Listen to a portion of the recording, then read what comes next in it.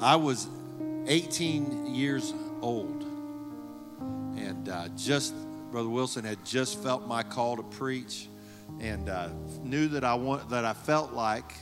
I say I knew that I wanted to. I started to say that, and then I wanted to say, well, I didn't really want to. I wanted to say I felt like God wanted me to, but I felt like I probably wanted to, and I was hoping God did too. That's more accurate. That I wanted to evangelize, and it was at that time that a young preacher from Potts Camp, Mississippi, came and preached at my home church in Kokomo, Indiana, and his name was Wilson Murphy, and we called him Murphy Wilson, because we just assumed he was a Wilson, so we thought his name was Murphy Wilson.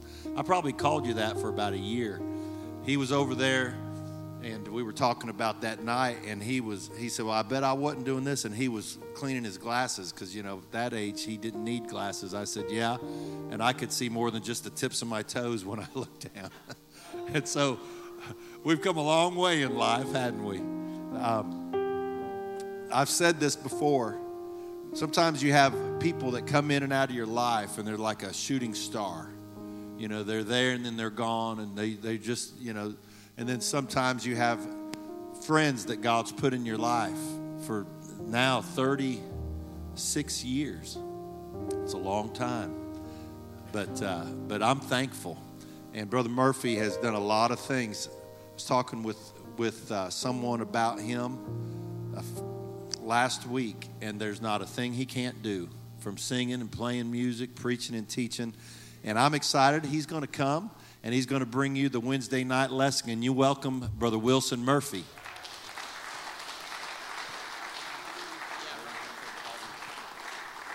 Praise God. I was looking around for a moment there to see who he was preaching, because after he was doing all that telling about could do anything, I'd like somebody else must be preaching instead of me. So if you will, turn with me to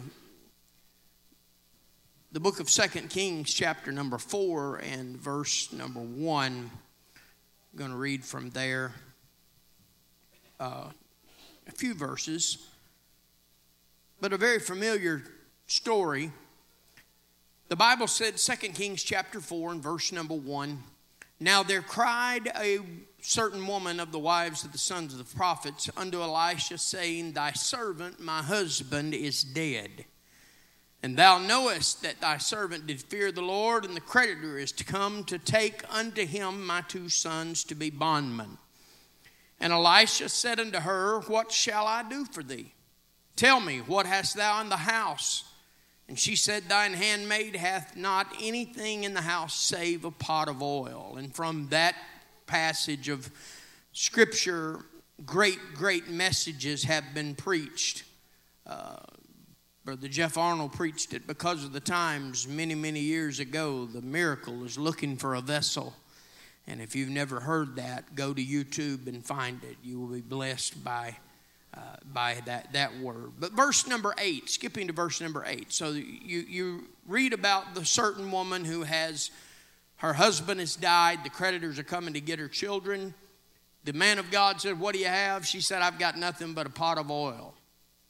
And it's through that pot of oil, the Bible said that's where the miracle comes from. When she poured into that pot of oil, the oil kept flowing, and she poured into another vessel, into another. And then they sold the oil that came from the miracle, and she was able to pay off the creditors and save her children from them. But then you see in verse number 8, and it fell on a day that Elisha passed to Shunam, where there was a great woman. She constrained him to eat bread. And so it was that oft as he passed by, he turned in thither to eat bread. So one day he's passing by. She says, come in. I know you're the man of God. Come in and eat some bread. Let me feed you. And so it was from that day forward that she would constrain him, and he would go there as he passed by. And the Bible said, verse 9, and she said unto her husband, behold, now I perceive this is a holy man of God, which passeth by us continually. Let us make a little chamber, I pray thee, on the wall, and let's set a bed and a table and a stool and a candlestick. And it shall be, when he cometh to us, he shall turn in thither. And it fell on a day that he came thither and turned into the chamber, and he lay there. And he said to Gehazi, his servant, call this Shunamite. And when he had called her, she stood before him, and he said unto her, he said unto him, to Gehazi, it's kind of a little bit of a, she's standing there, and he tells his servant to tell her. I mean, he could have told her. It was kind of an odd thing, almost a little embarrassing, if you would. But he says, when he told Gehazi, he said, say now to her, behold, thou hast been careful for us, and with all this care, what is to be done for thee?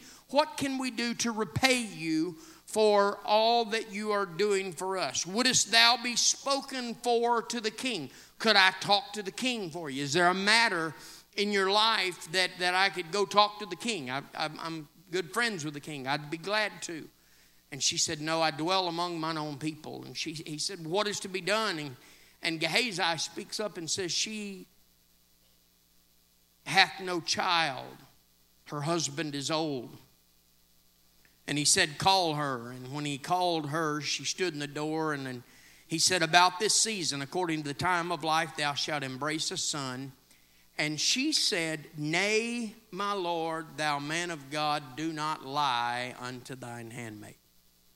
A little bit of a strange little story there, but we'll get into it a little bit more. And before you're seated, turn and shake somebody's hand. Tell them you're glad to see them on Valentine's Day. Ask them if they'll be yours. You may be seated. I think that my job here tonight on Valentine's night is to try to correct all of the marital trouble that there is in the world. And no, I don't have time for all that. I know that I told somebody earlier that one of the reasons I was preaching tonight was that after everybody had to look at me for a little while, maybe they'd go home and feel better about their own situation. Don't know for sure if that's the truth, but I'm going to talk to you for a few minutes about the silence of the Shunamite. The silence of the Shunamite. It was actually, I was trying to think, Mother, what year did you have your heart cath done? About 6-7 years ago, maybe, something like that. Brother Vasquez and I were sitting in the waiting room while she was back in the back having a heart cath done. And just sitting there talking about preaching, talking about messages, the word, and different things. And I gave him a little synopsis on what I'm about to give to you. And I told him, I said, I'm having trouble coming up with a title. I always like good titles, you know. I figure if you have a good title, that it's, you know, if the message is a flop, maybe they'll remember the title. That's better than nothing, right?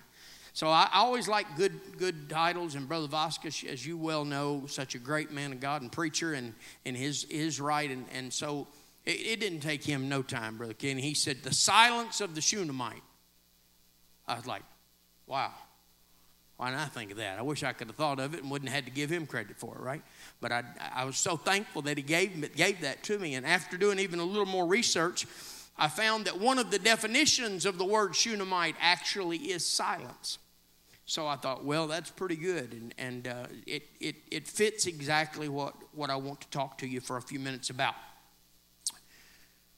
The first verse in that 2 Kings chapter number 4 there talked about the woman with the husband who had passed and how she was dealing with the situation that she was in and needing a miracle, desperate for a move of God in her life, desperate for God to do something miraculous for her. Is her husband, one of the sons of the prophets, had passed, and she is one of the many examples of actions of desperate people in the Word of God that receive a miracle in their time of need or in their time of desperation. She had owed a debt that she could not pay back, and in that day and time it was legal for those that were owed the debt to come and take the children of the person who owed the debt, take them and put them to work for them as servants, as slaves, if you will, until the debt was repaid. I joke sometimes. This is not a joke. I have 3 of the best children I could ever ask for, as anybody could ever ask for. None of the 3 are here tonight, so I can say that. I hope they're not watching. They won't get the big head. But maybe I know Alex is. She's watching. She is sick tonight. But Victoria now, after getting married, lives in Memphis and goes to church up there. And Justice is now working in the church in Blue Mountain. And I'm blessed to have 3 wonderful children. I joked before when somebody's asked me, said, what is how do you get to be married 32 years and have that long of a marriage? And I said, well, it's pretty simple. Neither one of us wanted custody.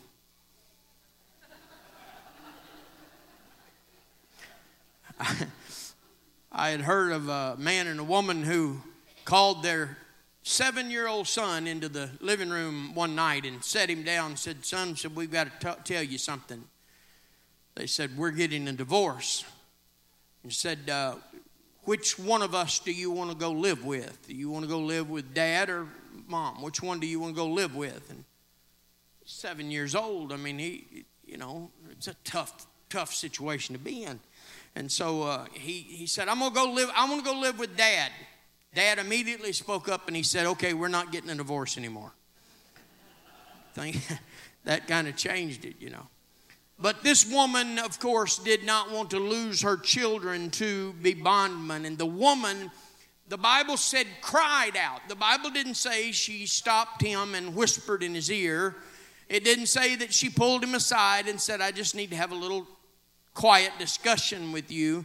The Bible said she cried out in desperation, cried out, not worrying about who would hear or what somebody may think of her.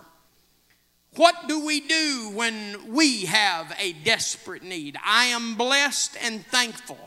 Tomorrow may be different and it may be totally different than what it is right now. But I have yet to have a lot of really, really desperate situations in my life. I have had some tough times and some things that I needed God to do. But I have not faced what this woman was facing. I had not faced what some of the people that we read about in the Word of God were facing. But what do we do in 2024? That almost sounds funny saying that, doesn't it? But we are in 2024. The actions that followed the discovery of the need that cannot be fixed by anyone else. Have you found yourself in a situation where you needed somebody, you or your wife couldn't fix whatever this was, It was going to require some outside help. It was help. It was possible to get through it. We've been through these situations. But situations that neither you or your wife were able to fix, it was going to require some outside help. And you know how it is when something like that happens. If you look back on a time, we go down our list of saviors. Maybe we call mama, we call daddy, grandpa, grandma, whoever it may be. Maybe brother or sister. We go down the list of maybe a doctor, a lawyer. It's going to require some professional help. It's going to might even require a banker, a loan, some money a check in the mail. Hallelujah. Could you say amen to that? I got one of those the other day. And let me tell you what the devil tried to do. He tried to destroy it. My mailbox won't close real good and rained all up in there. And so it was just wet as it could be. I had to lay it out to dry and finally got it dried out and cashed it. Praise the Lord. But that's the first time I got a check in the mail in a while. But it was something that I was owed from quite a while back, but I was glad to see it, amen. But until all the possibilities are tried, we come up empty. What will we do? You know the saying, desperate times call for desperate measures, right? There is a story of a rock climber who, in that climbing of the rock, and I don't know the exact details, the name slips my mind, but I've read the story. Some of you may have heard it. and there was something that happened, and a rock from above or something came down and pinned his arm in between that rock and the mountain he was climbing. The only way for him to survive that ordeal and to be able to come out of that alive and get off of that mountain was he actually had to take his knife and cut his own arm off, because there was no other way to get his arm out. There was nobody there to help. And he is now one of those who would tell you that desperate times do call for desperate measures. This woman, she is desperate for a miracle. She is in desperate need. She's already lost her husband. She doesn't want to lose her children. She refuses to accept this, and she will not be denied. That is the attitude that she had. And I will tell you that if you and I sometimes are going to get the miracle from God or the answer from God, you and I must be willing to do some things that do not make sense. The act of seeming nonsense makes your faith visible to God. God asked to see our faith, and the Bible said that faith is the substance of things hoped for. If you really think about it, I have always felt and known that faith is actually invisible to our eye. You can't see faith. Two people could stand in front of you, one of them full of faith and the other without any faith. And our eye cannot detect the faith that person has or the lack thereof from the other. Faith is not something that we see. But to God, our actions make our faith visible. What we do in response to our problem, to our situation, it begins to illuminate the faith that we have, whether it be just a small amount or a great big amount. But what we do when we are confronted with a problem, even the act seemingly nonsense to us, she was willing to do what the man of God said. It made no sense whatsoever. She said, all I've got in my house is a pot of oil, and she said it's about out. There's nothing else left.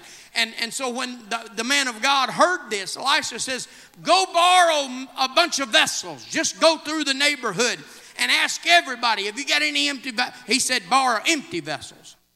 Borrow not a few. Go get a bunch of vessels. Now, I know we're all going to act like we're real spiritual, and we kind of know because we know the answer and we know what happened here. If we didn't know what took place, this would seemingly be utter nonsense. I've got enough oil in the bottom of my vessel in the house. That's all I got. That's it. And you're telling me to go get a bunch of vessels, and when I get these vessels, I'm going to pour what oil I have into them, and then I'm going to go sell it, and it's going to pay off my debt, and my children are going to be able to be saved. And utter nonsense. But she does exactly what the man of God says. And you know the story. The story was that she kept pouring, and every vessel she had borrowed was filled. The oil just kept flowing. This wasn't the same story about the woman who only had a little bit of oil in the cruse and a little bit of meal in the bottom of the barrel when the man of God told her to bake him a cake first. This is a different story. But the same thing took place. And the Bible said the only thing that stopped that oil from flowing from her original vessel was whenever there wasn't an empty vessel left. It is utter nonsense that if you think about it. Now, I know we're all real spiritual. We're Bible scholars and theologians, and we've read the books. And we know all the ends of the story, so we can sit here like, yeah, but it's going to happen. Amen. You had faith. No, you didn't. We didn't have that kind of faith. I'll even go as far to tell you as that several times in the Word of God, miracles are performed when there is no faith. I know I've been taught the same thing, and I've always thought the same thing, that the first thing you need to get a miracle is faith. Let me be a little bit stupid on you here. First thing you need is a problem. Second thing you need, the Bible said, we need to have faith in God. However, there have been times in all of our lives, Brother Kenny, Sister Gail, you know what I'm talking about, Brother Wilson, Sister Wilson, in losing a son where that there's no amount of, it's like your faith is drained down to where there's none in you whatsoever. But would you believe that in obedience to the Word of God, the voice of the man of God, miracles time and time again continue to occur when the person that needed it had no faith whatsoever. 2 Kings 2:21, Naaman, who has come down with leprosy, uncurable disease. They vanish you or vanquish you to another part of the land. They don't let you live with everybody else. Anything that you touch cannot be touched by anybody else because it's contaminated and it could be spread by that. So Naaman has leprosy. She is told by a little young girl, if you talk to the man of God, you do what he tells you, God can heal you of your leprosy. He goes to see the man of God, loads down his oxen's camel, whatever he took with him, and he took some presents and gifts to give the man of God. He gets to the man of God's tent and asks to see the man of God, and it was Gehazi, I believe it was, the same one, walks out to the front. He is the servant of the man of God, and he tells Naaman, he said, go dip in the river Jordan 7 times.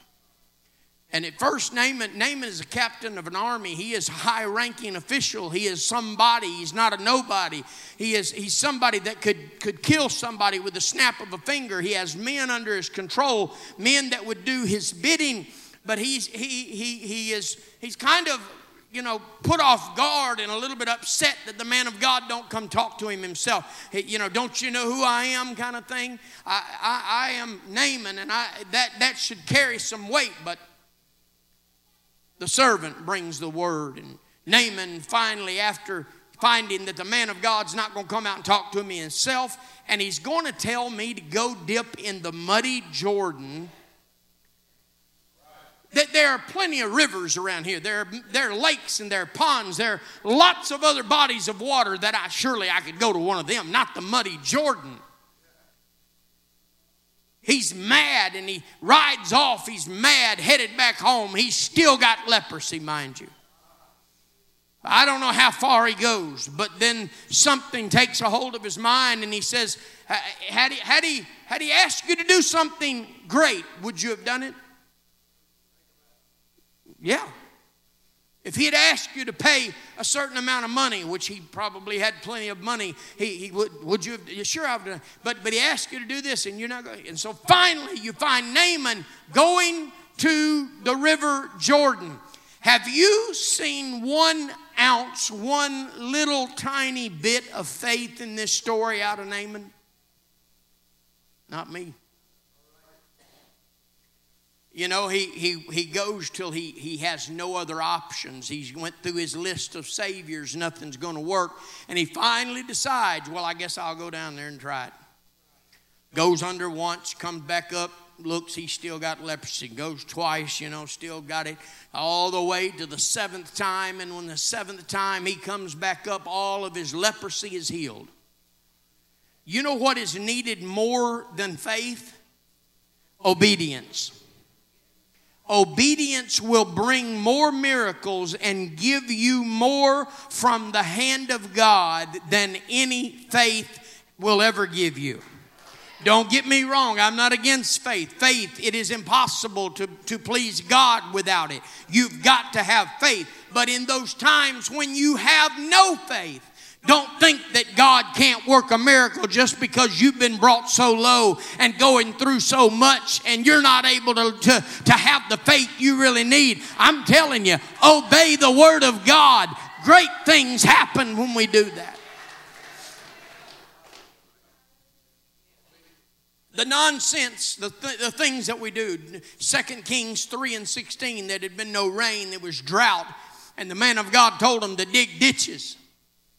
Well, first of all, there is no shame in having a job of digging ditches. I'm going to tell you.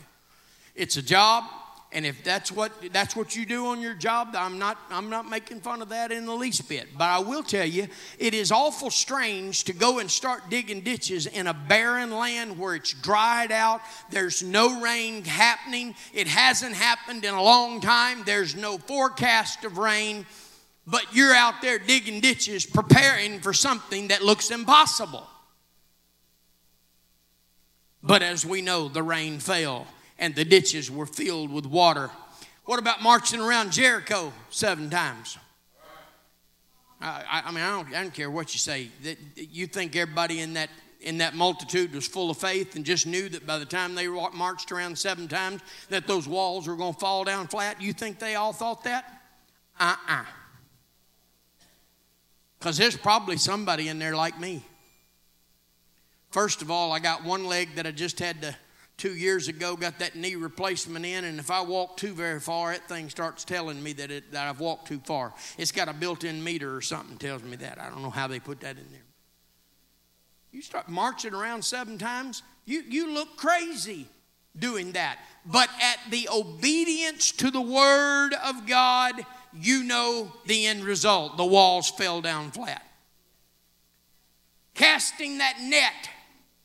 One more time, when you fished all night, Peter and those apostles, when you fished all night and you've caught nothing, taking away the stone at Lazarus' tomb. Lazarus has been dead 4 days. And of all the groups of people that should have had some faith, we're talking about Martha and Mary, people who had been around Jesus, heard him talk, heard him teach, heard him or watched him do miracles, saw the many wondrous things that he had done. And not one person in that group believed. You say, what do you mean they didn't believe? Well, Jesus said, take away the stone, and they started arguing with him and said, don't do that. He stinks now. But at the obedience to the Word of God, Lazarus came forth. Can I tell you, and this was just something that came to me about Mary and Martha. Mary and Martha and Lazarus had learned to entertain Jesus before they needed him. You may be seated. They had already been with him many times before, serving, listening at his every word that he had spoken. They were there, interested in it. And so they had learned to spend time with him before it ever came time to need him. You know, there's this singer that had spent several years in jail or prison, I think. And he had came out with a song. It's on the country charts. It talks about the only time I talk to God is when I need a favor. He said, I don't deserve a miracle if that's the only time you talk to God. He had learned something through his time and through the times in his life. But that song has become very popular. And that understanding that we need to learn to entertain Jesus before we need him makes a big difference.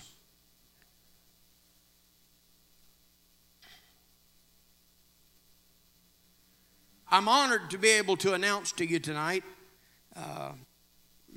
Bishop Wilson is in here, can kind of back me up on this if you will, that in our new church that we're building right over here, we're going to have 2 different sections. We're going to have a desperate section and a non-desperate section. They're not necessarily going to be labeled that way, but we'll go ahead and just call it that. Is that all right? And if you have a need in your life and you need God to do something, you might ought to go over to the desperate section, because everybody else in the desperate section is going to be doing the same thing you're doing, and that's crying out to him and getting his attention and saying, God, I've got to have you to work in my life. And then the rest of the folks that don't have any kind of needs, y'all sit on the other side, if you will, so that you don't get your toes stepped on and you don't. I'm sorry, that wasn't really official. I'll take that back. I thought it'd be a good idea, though. You remember going into restaurants years and years ago whenever smoking was legal in restaurants, and they'd said, you want smoking or non-smoking? We're going to teach all of our ushers and greeters to say, would you like to sit in the desperate section or the non-desperate section? Right this way. I'll lead you right in. How you going to find the desperate section? You'll know how to find it. And one of my greatest examples of desperation and how desperation brought about a miracle was blind Bartimaeus. Blind Bartimaeus wore, the Bible said, a blind man's coat. That's what the Bible called it. With a little bit of research and study, I found out that this coat actually was the same thing as a handicap sticker is to us. A handicap sticker or sign that allows them, to park up closer to the door. Those type things. That's what this coat was. It was for a blind man. And it probably was of a brighter color to let everybody know when he was coming down the road or whatever that, hey, there's a blind man. Because there was a law in the Word of God that if you caused a blind man to fall in a ditch, you was in trouble. Because there had to have been a way for them to have recognized them before they got to them. And so Bartimaeus, wearing that blind man's coat, the Bible said, he heard that Jesus was passing his way. You see, his infirmity, his blindness had become his identity. Because we know him as blind Bartimaeus. Very rarely do we ever just say Bartimaeus. We refer to him in this story as blind Bartimaeus. His infirmary had become his identity. He had become known to all those around him as blind Bartimaeus. I'd just like to ask you, are you sick of being recognized by your situation? And I don't mean a lifelong situation, but situations do come and go. But for those situations that stay long enough, we can, if we're not careful, become identified by our problem. Is there anybody here really tired of being what you've been? Is anybody tired of maybe being recognized as depressed Doris or sick Sal or bound up Bill or something? I don't know. But your identity comes from what you're going through. You didn't ask to be blind. You didn't ask to have the situation that you have. You didn't ask for that. But because of having it for so long, you have now become known by your problem.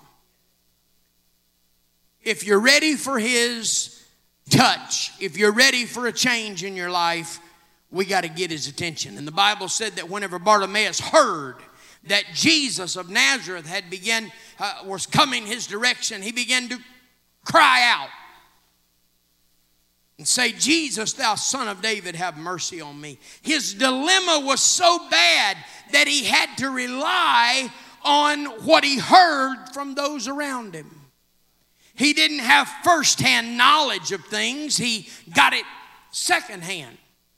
When somebody said that Jesus was coming by, he didn't question, well, are you sure it's Jesus? I mean, does he look like this? Or because I want to make sure it's him, because if I start doing what I'm about to do, if it's really Jesus and it's not him, then I'm going to really be embarrassed about what I'm doing. Because you don't know what I got planned here. You don't know what I'm going to do and how desperate I am to get Jesus, the Son of David, get his attention. When he heard that Jesus was coming by, he began to cry out. I don't know how far Jesus was away whenever he heard it. I don't know how long it took for Jesus to get to where he was. But the Bible said he began to cry out, hey, Jesus, thou son of David. Jesus, thou son of David. I don't know if he said any other words other than that, but that's what the Bible records him saying. Have mercy on me. I don't know if he said that phrase over and over and over again. If it took 2 or 3 minutes for Jesus to get here and he would not quiet down, he wouldn't calm down. In fact, they were those that tried to calm him and quiet him down.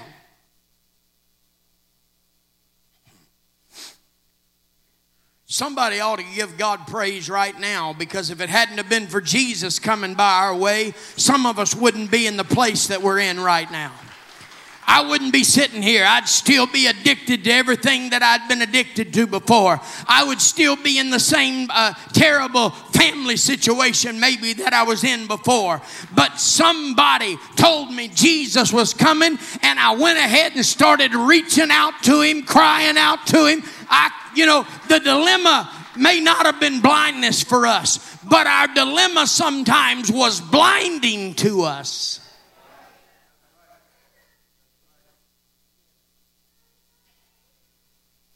It's been a blinding situation that if God does not respond, can't imagine having to live in the dilemma any longer. And those that tried to quiet him down, now this is the Wilson Murphy version, not the King James version, but they said, "Oh, good grief, would you please calm down? Just basically quiet down. Stop what you're doing. You're annoying me." And all of that was basically saying, would you please just get comfortable with the situation you're in? You talking about a word from the enemy, a word from the devil.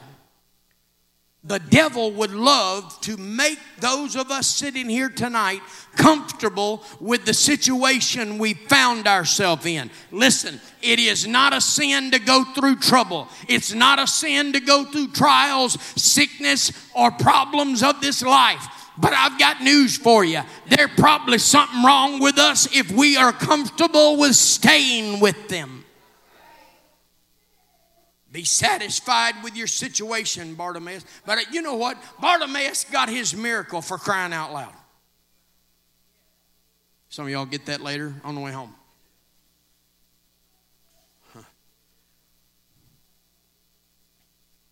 But what stands out to me is when Bartimaeus is told by Jesus to come here.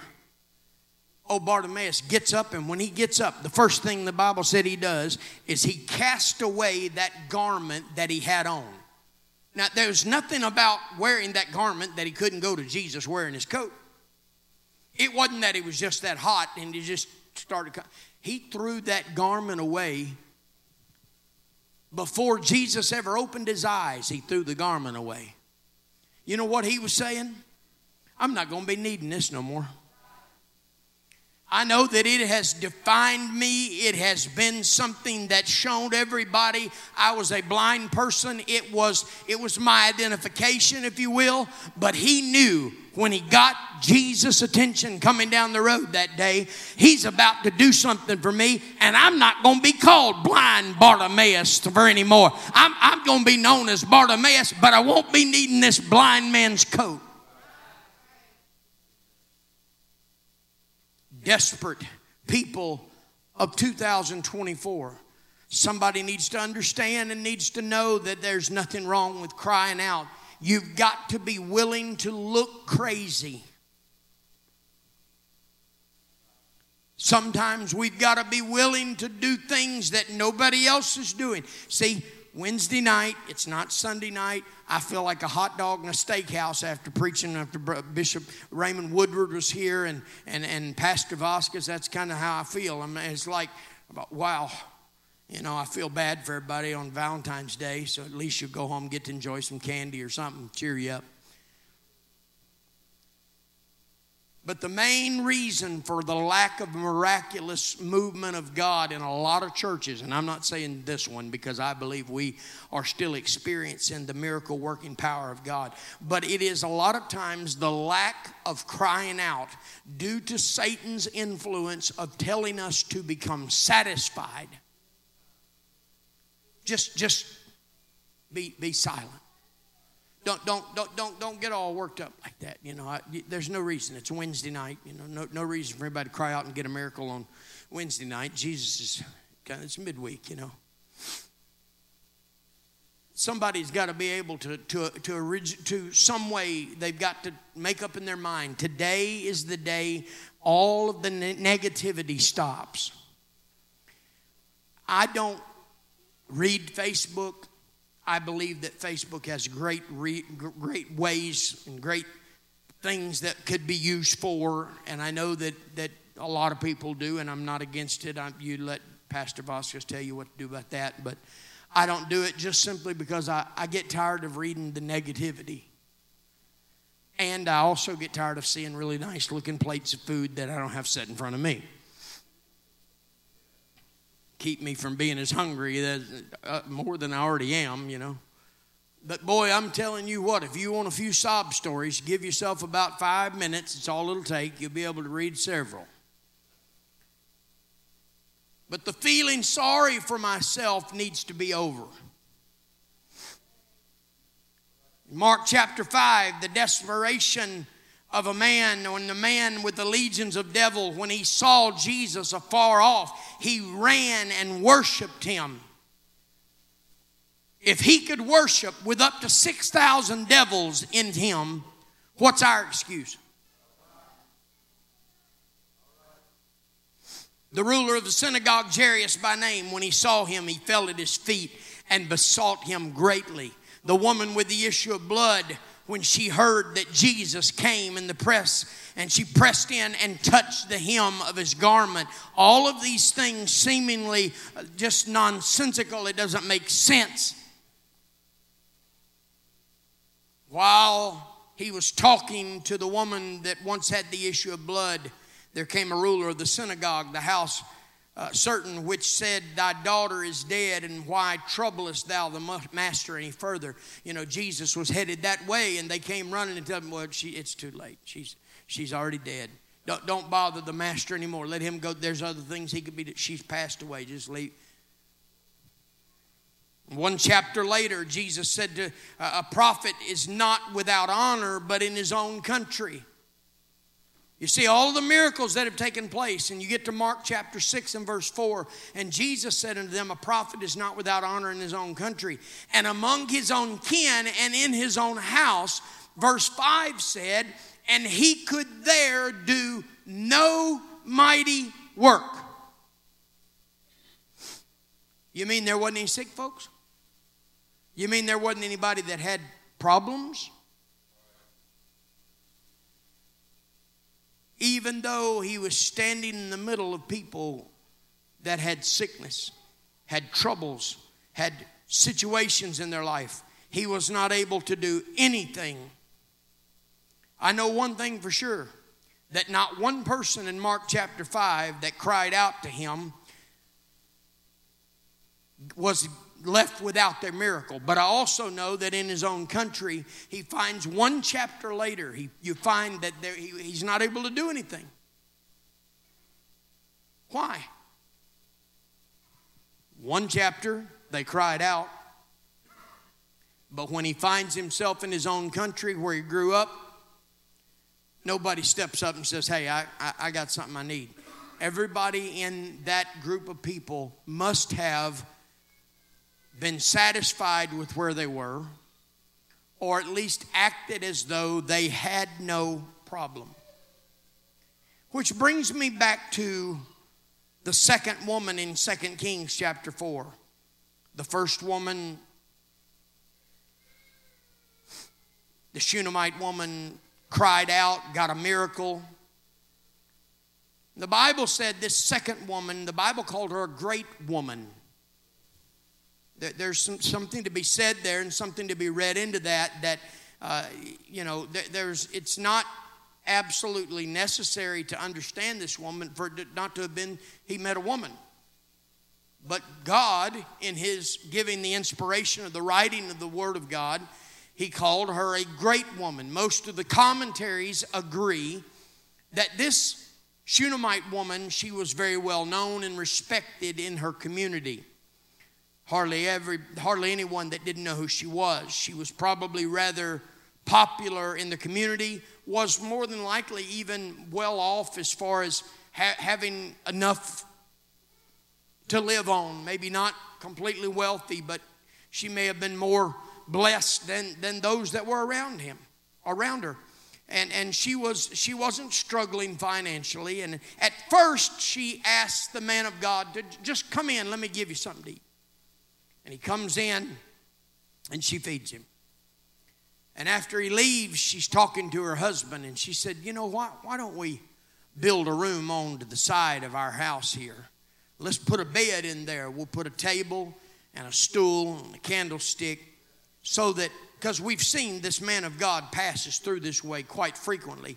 And you know, that was a total different day than what it is now. There wasn't a Holiday Inns. There weren't, you know, Best Westerns or whatever hotels there are. You know, that's not the way things were done.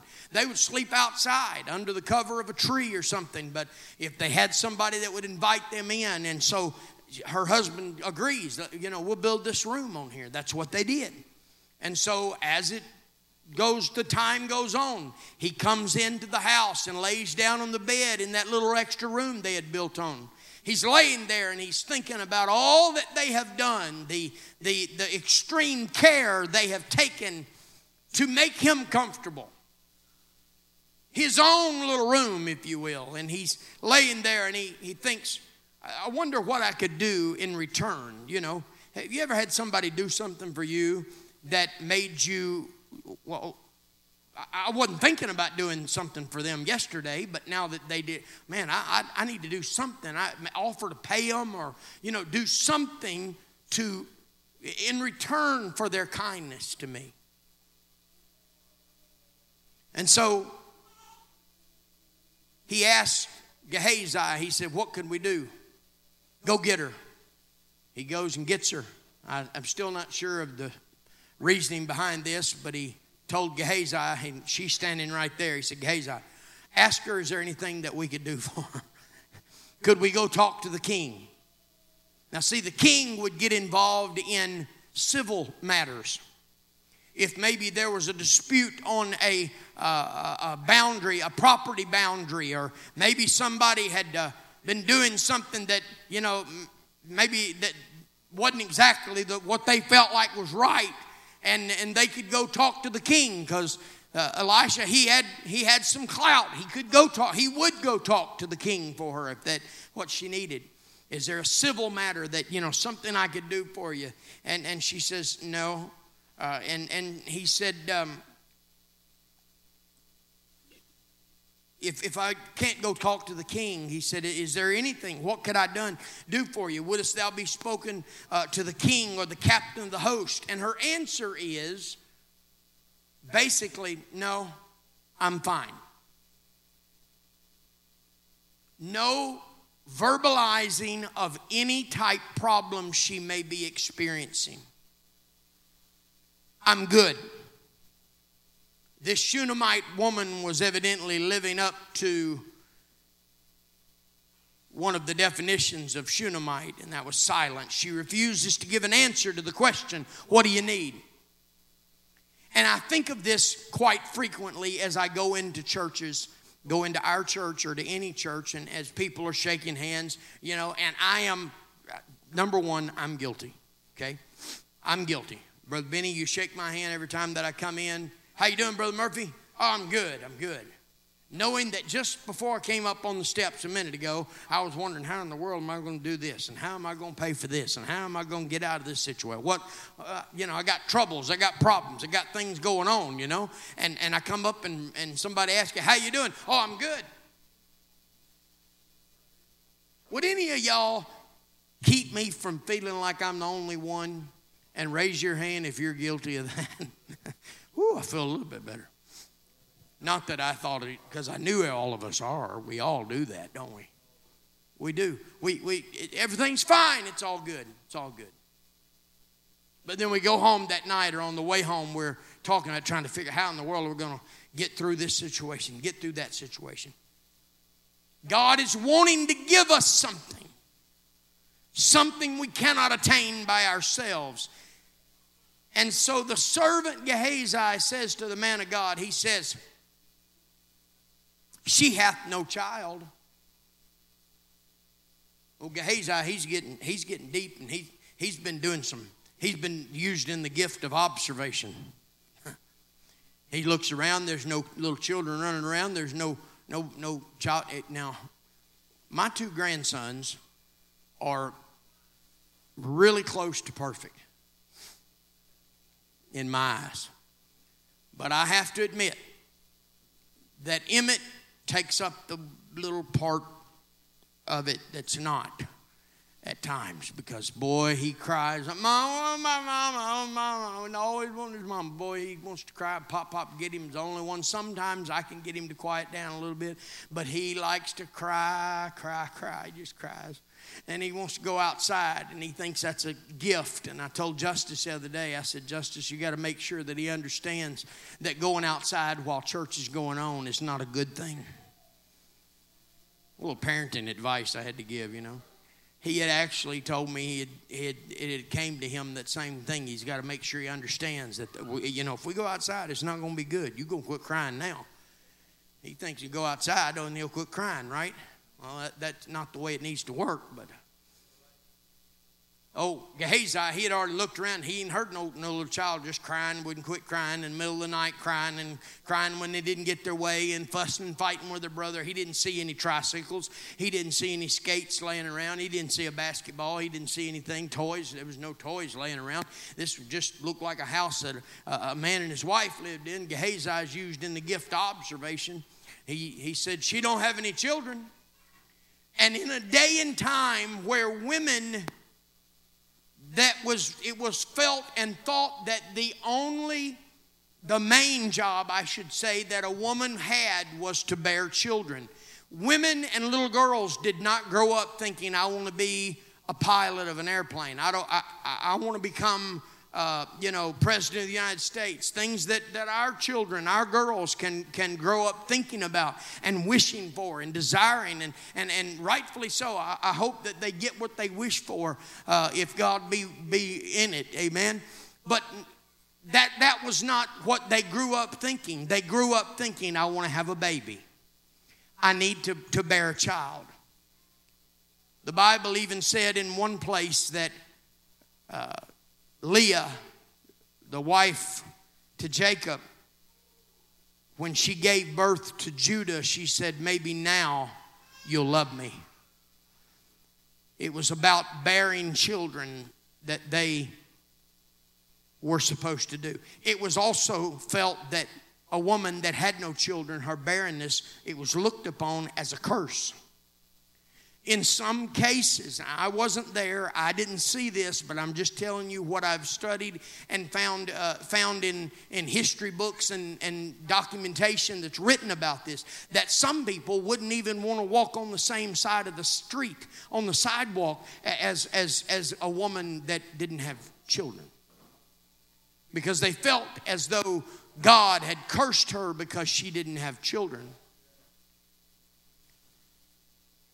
This woman does not have children, and when it is brought to her attention that the man of God said about this time next year, according to your season, that you're going to have a child, you would think if this woman had been barren all this time, maybe even miscarriages, where she felt like, okay, I'm going to have a child, and then to be let down with that terrible, terrible thing that happens from time to time.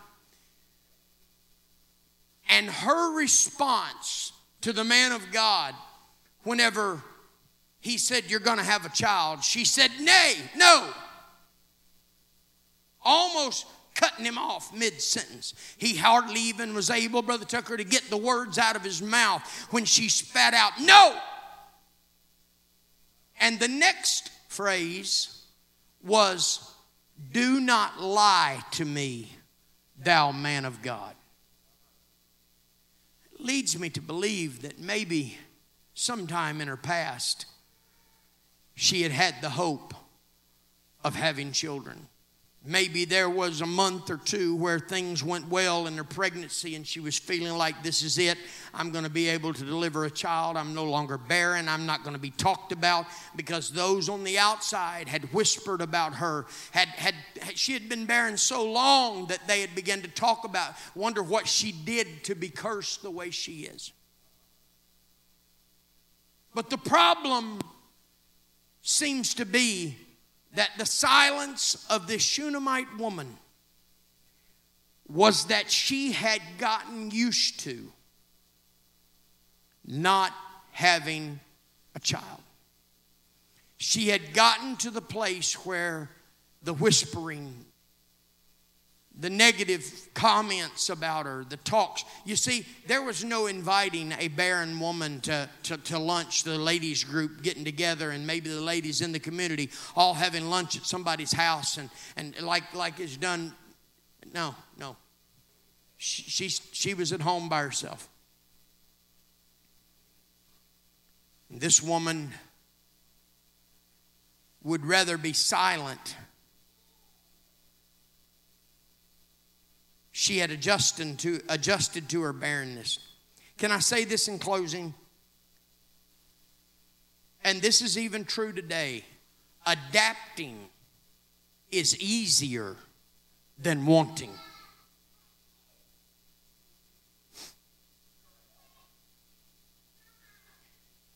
I know that we're looking for a greater and greater revival, many more souls to be born into the kingdom of God here at Bethlehem Church. And I believe that it's happening. What a great year we had in 2023. A move of God, baptizing people, people receiving the gift of the Holy Ghost. But you realize we've got a new building over here to fill up, both sections. We'll fill them both up, and then hopefully over time we'll just maybe have one section where everybody's desperate, right? But adapting to your situation and your problem is easier than really wanting to get rid of it. The world says, and this is in psychology, they have several terms in talking about how people deal with their situation. How well you adapt determines how far you can go. I believe that ought to be changed around. I believe that the more we want and how much the depth of our wanting something from God determines how far we go in God and how far we go in this world. Why? Because the Word of God said that He wants us to be prosper as our soul prospers. It's sad to say, but I do believe that there's some people that they have prospered so much in this world, but they've only prospered so much and can't get over that hump because they won't allow their soul to prosper anymore. Who knows? Some of us sitting right here, right now, could be blessed to the point where God said, I won't allow any more blessings to their natural life until they have their soul. But can you imagine just maybe a few shouts? We might be just a couple of shouting victory shouts away from letting our soul grow a little bit. And God says, oh, that's what I wanted to see. I wanted to see somebody want something from me again. But you know what we need in 2024? We need a revival of wanting. I don't mean wanting things that we don't need and wanting things that God doesn't want us to have. But there needs to be, in me, there needs to be a revival of wanting more of the kingdom of God, more of God in my life. Would you stand together? I'm going to throw this in. I was going to just stop, but I am going to throw this in. I'm going to tell my wife she don't have to stand. She just had her knee surgery, so I'm going to let her sit because I'm almost done, but I am going to tell you this. We've been very guilty of taking ownership of our problems. I've been guilty of it, and I'm sure you have. Health issues. I could go around talking about my diabetes. It won't let me do certain things. My knee that I had to have that surgery, my arthritis or my gout or and boy, we've taken ownership of a lot of our physical ailments. I encourage us to stop calling it my. We might ought to refer to it as that arthritis, because it ain't mine. Because I believe God's going to take care of this, or I believe God's going to take care of that. Quit taking ownership of all that. My family that's good, all this, my little old job I got. You better thank God for your job. That's all right. You ought to give God a hand clap of praise and thank God for your family. Thank God for your job. Thank God for your church. Thank God for your husband. Thank God for your wife.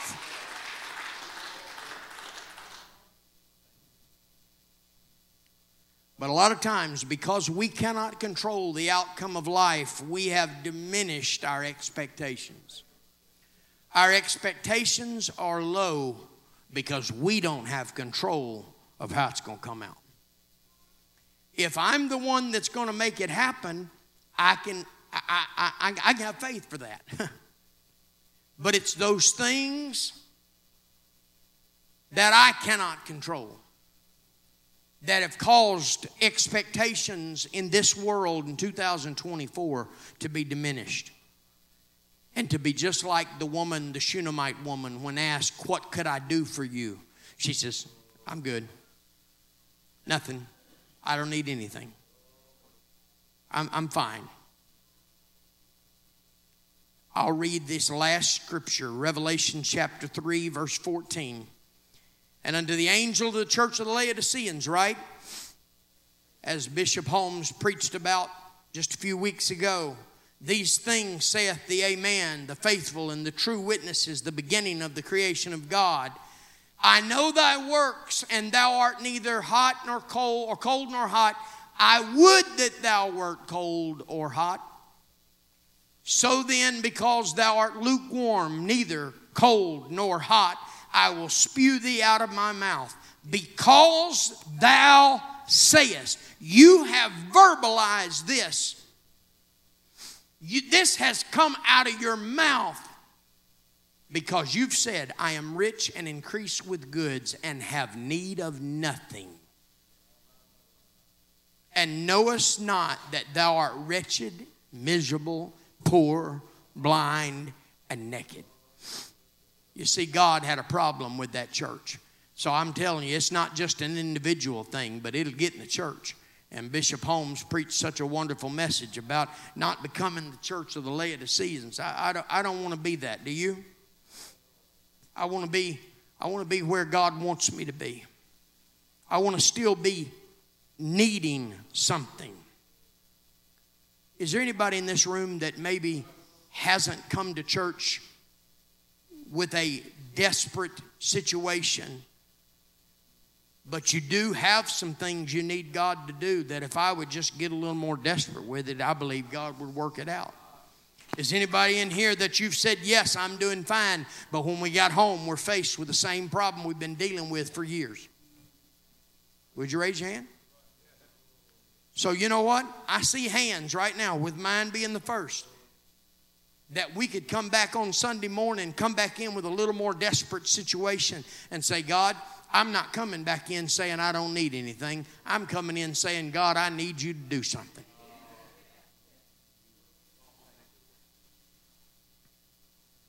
Thank you so much for being here tonight. I know it's Valentine's Day, and everybody, if you hadn't gotten your husband or wife or boyfriend or girlfriend anything for Valentine's Day, shame on you. I did it yesterday, so I wouldn't forget today. I can say that now. My wife's already walked out the room. I need him, don't you? Hallelujah, hallelujah. Would you go home thinking about what the Word of God said tonight? Go home, take this with you. Let's don't just leave it here, but let's take it with us. Let's go back home saying, God, I need something from you, and I know I got to do a better job of showing you what I need. Amen. Lift your hands right now all over this building and just make a promise to God. God, I'm going to do better. God, I'm going to reach for you. I'm going to reach for a change in my life. I need a change in my life. I've got things you can handle. God, if I'll just turn them over to you. In the name of Jesus. In Jesus' name. God bless you tonight. Be back here Sunday morning. Men's breakfast, 8:30 Sunday morning. Is that right? I heard him say. Hallelujah. I'll try my best not to forget it. Food I tend to not forget. But God bless you. You're dismissed in the name of the Lord.